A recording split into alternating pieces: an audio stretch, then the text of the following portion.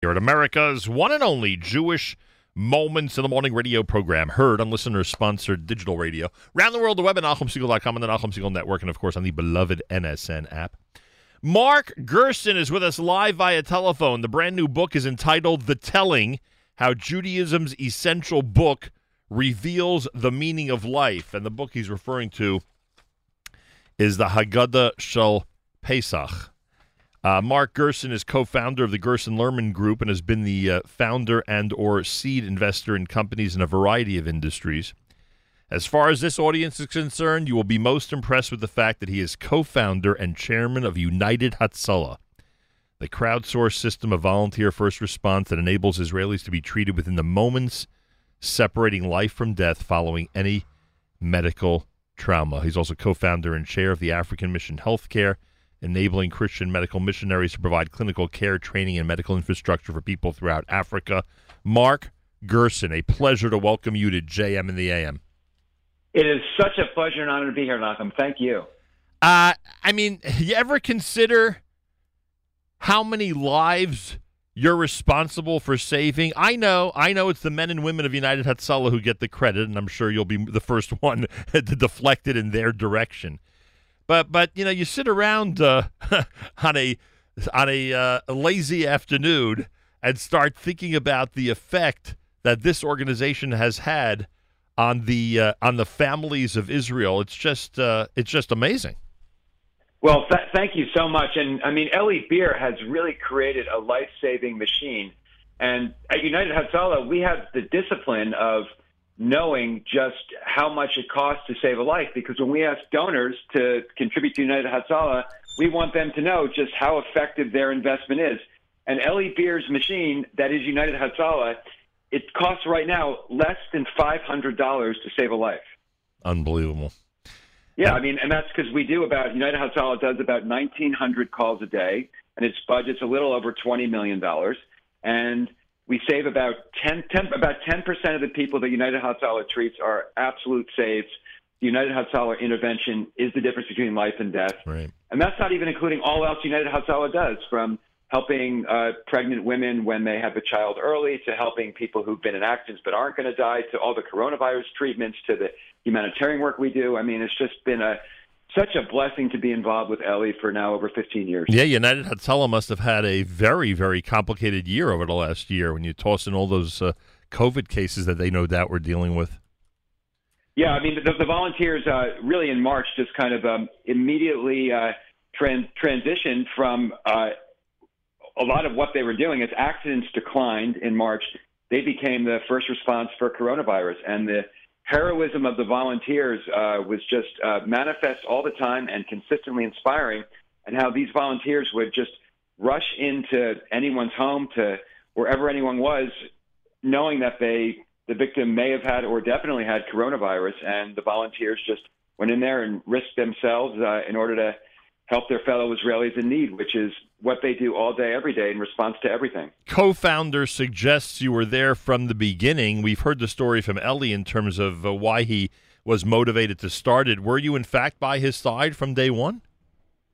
Oh, yeah. I mean, I remember meeting Eli probably, must be 18 years ago now, and Eli showed me a prototype of an ambucycle, a medically equipped motorcycle, and described to me how people all day, every day, die waiting in the 10 minutes it takes for an ambulance to arrive following an emergency. And being a New Yorker, it made intuitive sense to me, because we've all heard sirens and seen ambulances in traffic and can easily imagine a victim at the other end and not being treated in time, particularly if we imagine that victim choking or bleeding or having a stroke or a heart attack. So I said, I bought the first ambucycle on the spot. I said, I'm in, and it's been basically a lifelong friendship and partnership ever since. And it's been really the honor of a lifetime to be able to build this with Eli. And I know your listeners have been so generous, and it is so important. Getting back to your earlier question, it is the donations we get from me and from others are so important. I mean, Eli and the other volunteers always say that if it weren't for the donors, we'd be working with Band-Aids. Good point. I wonder how many ambucycles are actually on the streets of Israel now. You purchased the first one. But I mean, Yeah. it's got to be in the hundreds, I would guess, if not more at this point. I mean, it has to be. Yeah, it's in the high hundreds, low thousands. Yeah. And yes, this audience has been pretty generous. This audience has responded, and this audience is based. I mean, we have a lot of listeners in Israel, obviously, but it's based obviously in the New York, New Jersey area. And people have always opened up to the United Hatzalah cause. It's an amazing feeling that from thousands of miles away, one can help actually save lives of those who live in Israel. So yeah, it's one of those charities that people really feel keep them connected to Israel. And Mr. Gerson, I have a feeling you like charities like that keep us connected to the Holy Land. Absolutely. And we were talking about the Haggadah. And the Haggadah, it says next year in the land of Israel. Right. And what I'd like to tell people is you can be in the land of Israel next year by making a donation to United Hatzalah, because an ambucycle that you help to support will be on the streets. People will be saved in the land of Israel because of your generosity if you donate to United Hatzalah. So absolutely. I mean, it's a great feeling of Jewish unity, of Jewish fellowship, to be able to support these sacred volunteers who are giving up everything, who are risking everything to save the lives of their neighbors in need. And we, in New York and throughout the United States and throughout the rest of the world, can be their indispensable partners in their life-saving mission. Mark Gerson is with us live via telephone. The book is entitled The Telling, How Judaism's Essential Book Reveals the Meaning of Life. Essential book, in this case, is a reference to the Haggadah. Mark Gerson, why'd you write the book? Because the Haggadah is perhaps the greatest book, word for word, ever written. The Haggadah, which we go through every Passover, sometimes too fast, is really the greatest hits of Jewish thought, full of Torah wisdom for us to live happier, better, and more meaningful lives in the year to come. It's also the most interesting book ever written. It makes the Passover Seder as instructive and as fascinating and as memorable as it should be. And so I wrote the book to help show people what actually is in this treasure that will be in our hands on March 27th and 28th. And do you mean exclusively the biblical references that are in the Haggadah, or do you mean the rituals as well that we undertake during the Seder ceremony? So the book goes through all of it, but it concentrates on the Magid section, which, of course, is the biblically mandated section of the Haggadah. And so I go through the passages of the Haggadah that are familiar to everybody and show how they are deeply profound and really help us in the most practical ways to live better and happier, more meaningful lives, exactly as consistent with the Torah. And it's just, every line in the Haggadah, even perhaps especially the parts that we're so familiar with, there's just gems. It's all treasures. And all we have to do is pick up the book, know how to read it, and start the discussions that these passages are meant to inspire, and we can live better, happier, and more fulfilled Jewish lives. Well, I'm going to ask you a couple of questions about some of the highlights of Magid, if you don't mind, because that'll give us a perspective of your approach. First of all, before I even do that, do you have a word of advice for those? You alluded to the fact that sometimes we go through the Haggadah too quickly. It seems like Magid is the area where people want to go the quickest. So do you have any practical advice for those who don't mind the expansive, Shulchan Aruch or Hallel sections, but sometimes hesitate to lengthen their Magid portion? Well, I would say that Magid is the biblically mandated portion. So when Moses envisioned the Seder, which he did, in Exodus 12 and 13, it's the Magid section. And so that's the section that really should inspire us to do serious investigation, to have great discussions, to ask incredible questions, all of which are laid right up in the Haggadah. We just have to know how to read it. And these passages in the Magid, I mean, every single one of them could constitute the most interesting evening of the Jewish year. So because we actually can't do every single one of them with justice, the Haggadah is a book that is actually not meant to be finished. You can't finish it in a lifetime, let alone one night. I would encourage people to identify 2, 3, 5 passages in Magid that would be especially resonant for their audiences at their Seder, and to try to cull out the deep Jewish wisdom that's so interesting and so within each one, and make that the topic of a conversation at the Seder for this year. All right, just to make it clear, we did not discuss any of this in advance, but obviously I'm going to cite some of the highlights of Magid to ask you about.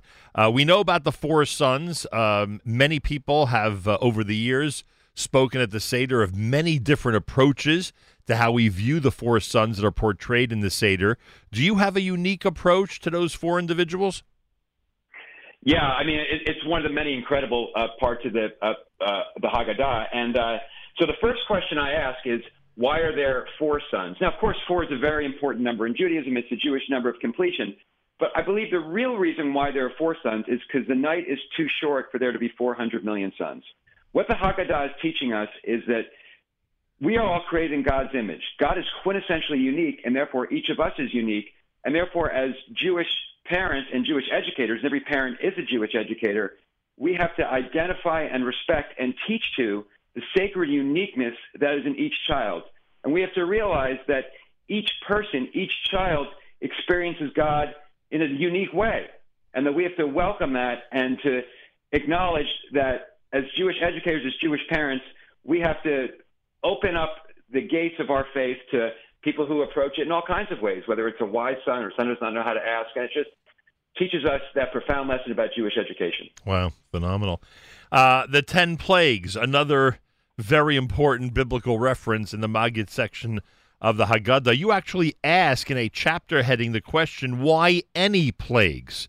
What could you tell us about the need for God to have utilized plagues against Egypt? Well, I would say we can ask any 5-year-old at a Seder, if you're God and your goal was only to free the Jews, what technique would you have used?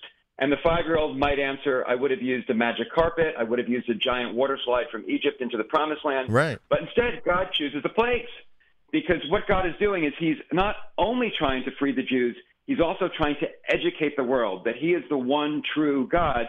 And if we read the plagues as is prescribed in the Exodus text, we can see how God is announcing himself, how God is describing himself, and how God is, in fact, educating the world about the truth of ethical monotheism, in addition to freeing the Jews. Very cool. You ask a question about, and if I hope I have this right, again, the book is not in front of me because Mazal Tov to you, it literally comes out today, but I have been sent a lot of great notes about it. And we should mention, by the way, it's available on Amazon. And these days, I don't know if you have to mention anything else, right? No, that's great. So people can check it out. It's called The Telling, How Judaism's Essential Book Reveals the Meaning of Life. Mark Gerson, the author, is with us.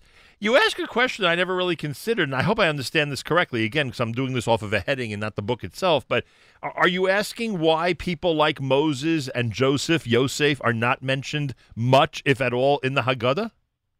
Yeah, they're not mentioned at all in the Haggadah. I mean, Moses is not mentioned, Joseph's not mentioned, and the great women of the Exodus, Shiphrah and Puah and Miriam and the Pharaoh's daughter, they're not mentioned in the Haggadah either, which is really interesting. It's one of the many parts of the Haggadah which is so interesting, because if you were to give your child an assignment, tell me the story of the Exodus, and you can't mention Moses, you can't mention Joseph, and you can't mention any of those heroic women in the early Exodus, the child would not know how to do it. It would actually it might be technically impossible, yet in the Haggadah, our sacred text of telling the story of the Exodus, we don't mention them.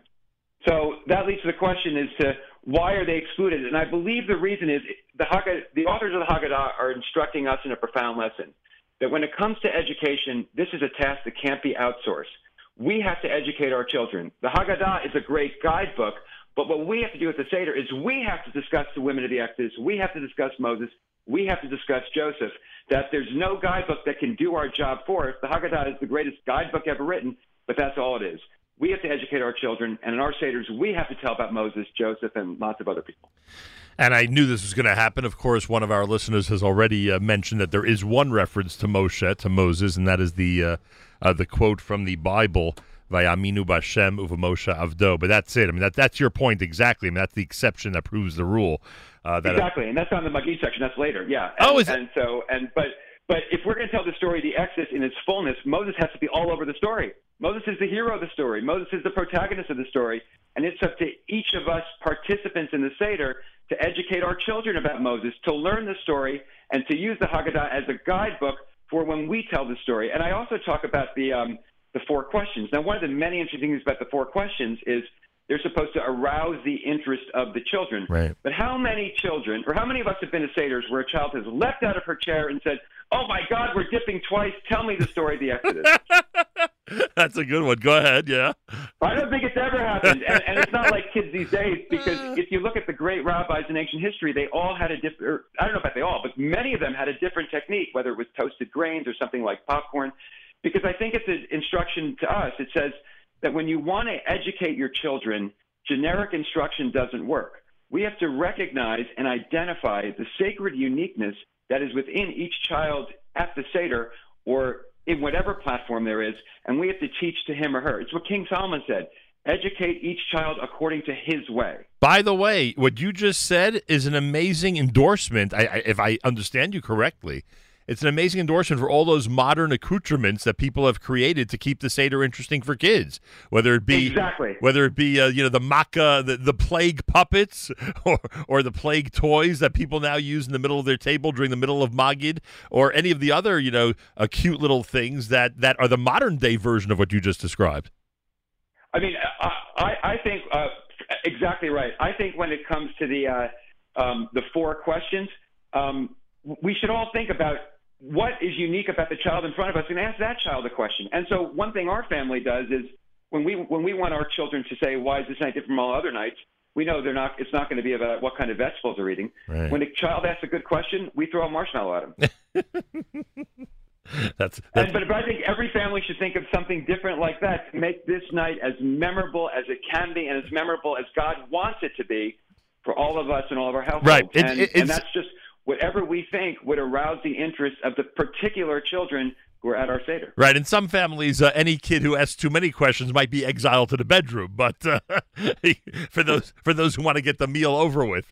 But yes, what you're saying is 100% accurate. Those out there that are able to keep their children engaged and are able to make the Seder more exciting and educational, you are accomplishing a great deal on Seder night. The book is entitled The Telling, How Judaism's Essential Book Reveals the Meaning of Life. Mark Gerson is with us live via telephone. Now, I was told about you that your Shabbos and Yontif table in general is pretty full. I don't know what happened last year, because we know that the COVID was really rampant in April of 2020, but are you anticipating a bit of a larger Seder table this time around?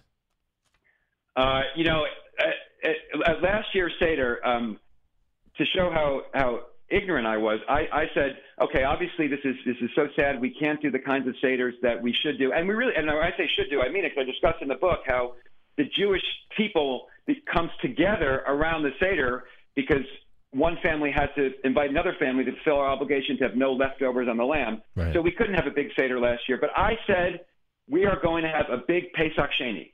I said, this year's Seder is going to teach us what Pesach Sheni is about, and little did I know that a year later we still would not be really having the large Seders, which we should have. Will it be a drop larger than last year, or basically the same?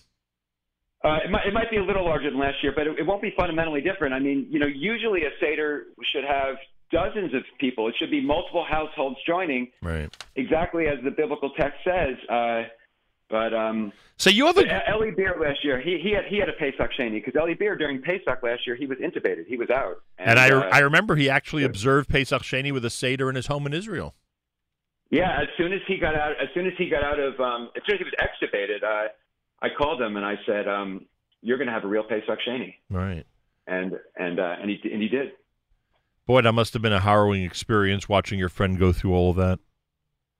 Oh, it really was. And just thank God for Dr. Joel Sandberg, who was Ellie's guardian angel in Miami, and thank God for the incredible professionals at the University of Miami Hospital, which treated him so well. And now we know from the 500,000 people that have gone through it, we know just how common it was to lose one's life in an episode like that. It was a really miraculous that he was able to recover, thank God. Oh, you are so right. I mean, we actually now know his chances of survival were in the single digits. Oh my gosh. We had no idea about this when he was intubated. But now we know because he was actually intubated twice within that 20-day period, and his odds of survival were around 4 to 5%. Unbelievable. When he said goodbye to his family, it was not just a dramatic episode. It was reality for him and his family. Unbelievable. Thank God he got to say hello to them a few weeks later. Mark Gerson is with us. As we mentioned, he is the co-founder of United Hatzalah. Yes, that United Hatzalah in Israel. What a distinction that is. He's also author of the book The Telling, which just came out today, and we wish him a mazel tov on that. How Judaism's essential book reveals the meaning of life. It's available at Amazon and no doubt in other locations as well. And finally, Mark, based on what you just said before, you're probably thrilled in all seriousness when 100 or 200 or 300 people gather together for a Seder, especially people who might be single or elderly and don't get an opportunity to spend the Seder with other people. But whether it's Chabad or any other organization, puts together a real community Seder, for you, that's not just taking care of people that have, nowhere else to go. For you, that's the real Pesach experience where Jews expanded the capacity of their Seder in order to feed everybody and to make sure that Korban Pesach was completed. Absolutely. I mean, the Bible tells us that the Pesach must be enjoyed by, quote, the whole community of Israel. Right. And so it's obligatory upon all of us to ensure that all of the rest of us can enjoy a full Pesach, because it is the best night of the Jewish year. It is the greatest holiday ever invented. It is our spring festival, and the whole community of Israel should enjoy it in this great spirit of spring, in the new year that it is. And you're absolutely right. It's incumbent upon each Jew to ensure that every other Jew gets to have the full Pesach experience. I love your enthusiasm and your encouragement, frankly, because there are a lot of people, both male and female, listening right now who are in some ways dreading the next 3 weeks, dreading what Pesach preparations are going to entail in their own personal situation, whether it's, shopping, cleaning, or, a combination of both. Would you say all of that about Erev Pesach as well? Would you say that people should enjoy the process over the next few weeks? Well, it's what I believe was Rod Soloveitchik who said that everything holy needs preparation. So, right. And I have a chapter in the book on this where I said that when preparation is part of the event, so preparation is part of the Seder. That being said, one should not get lost in the details and lose the picture that there is sacred meaning to the preparation, particularly when we, the night before, when we cleanse the hametz from our home. That should be a moment of divine seriousness, when what we're doing is we are saying, for the coming week, we are removing all impermanence from our home, and we are going to focus on what do we want permanently in our lives. That's what we're doing when we're removing the hametz from our home. And when we do it with the brush and the pan and the candle, this should be a great moment for the family to really commit ourselves to focusing on who do we want to be in the coming year, and then how do I get to be that kind of person. And that's really when the Seder experience begins. Can't thank you enough. A real pleasure speaking to you. Mazel tov on the book and continued success. You and Ellie Beer together with United Hatzalah. A real pleasure to speak to you this morning. Thank you so much. Me too. God bless. Mark Gerson is author of The Telling, How Judaism's Essential Book Reveals the Meaning of Life. Available on Amazon, literally out today. And therefore, we wish him a very big mazel tov. And, of course, a Chag Kasher V'Sameach. Tuesday morning broadcast at JM in the AM.